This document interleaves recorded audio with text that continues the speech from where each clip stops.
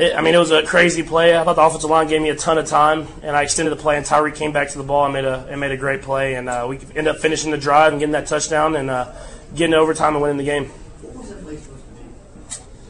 It was supposed to be a pass that went to the left, and so Tyreek was kind of kind of clearing out. And so when I scrambled to the right, I knew I didn't have a lot of guys back there, and luckily he just kind of worked back to me, and I saw him. And when it's fourth down, you got to give it a chance. And so I just put it out there, and like I said, I mean, he came back to the ball in front of, I think it was Weddle, and then made a great catch. It might have been Mosley actually, and made a great catch. And so I mean, those plays, you got to have guys that are on the same page. You have to have offensive line blocking their tail off. Back to you, Tyreek was kind of hobbled today. I think you were trying to give him some grief for bad speed, but did he show you something else today, or what he did, however he seemed to be? Yeah, I mean, first off, he's a fighter. I mean, he loves this game.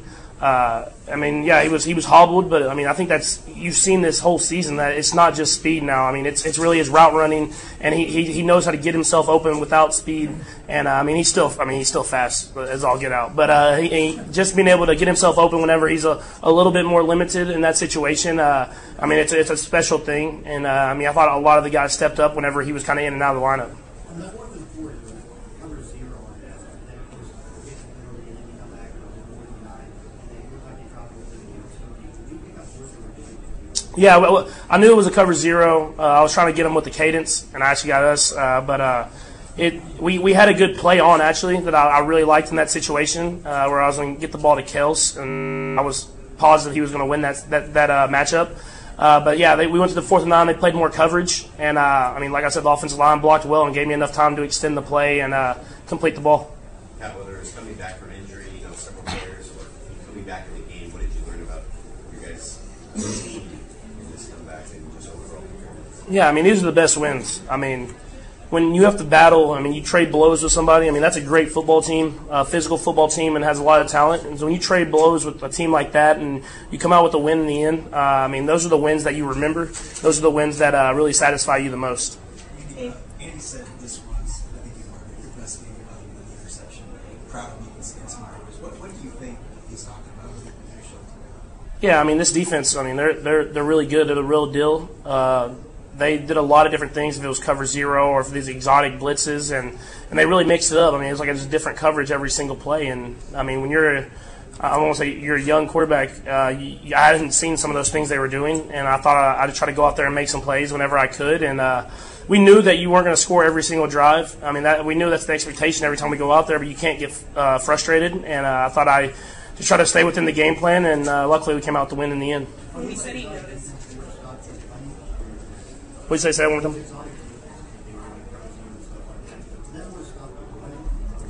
I think it was kind of that mixture of both. They didn't want me to be comfortable. They didn't want me to know exactly what was coming every single play. I feel like sometimes they rush to get to me and try to get the sack and stuff like that, and then sometimes they try to just close in the pocket and just keep me within the pocket. So I think they had a good game plan that they were going to try to mix it up and change it up. And it's easier said than done when you do that on defense, because you have to have the veteran guys and the talent to be able to execute every single call.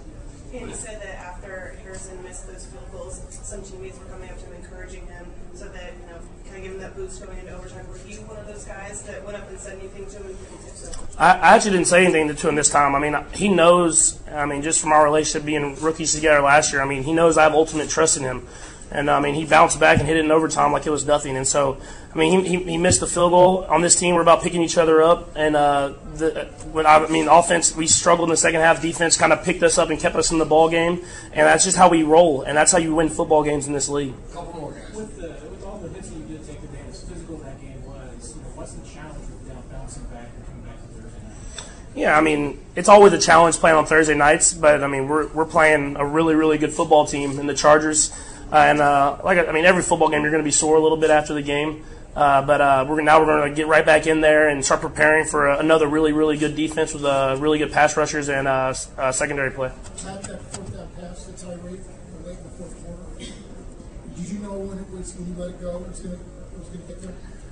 I knew it had a chance. I knew Tyreek was going to have to do what he did. I knew it didn't sell over the linebacker. It was kind of that one he had to come back and get. And I always say he's like he'd be the best center fielder of all time because of the way he tracks the ball. And so he knew, and he stepped in front of the guy and made a great catch, and then made a great run after the catch. Do you almost feel more comfortable on the run? Like the throw to Spencer, the throw to Tyreek, and then the no-look pass to Robinson, all kind of scrambling out of the pocket. Is that almost like make you feel more comfortable doing that?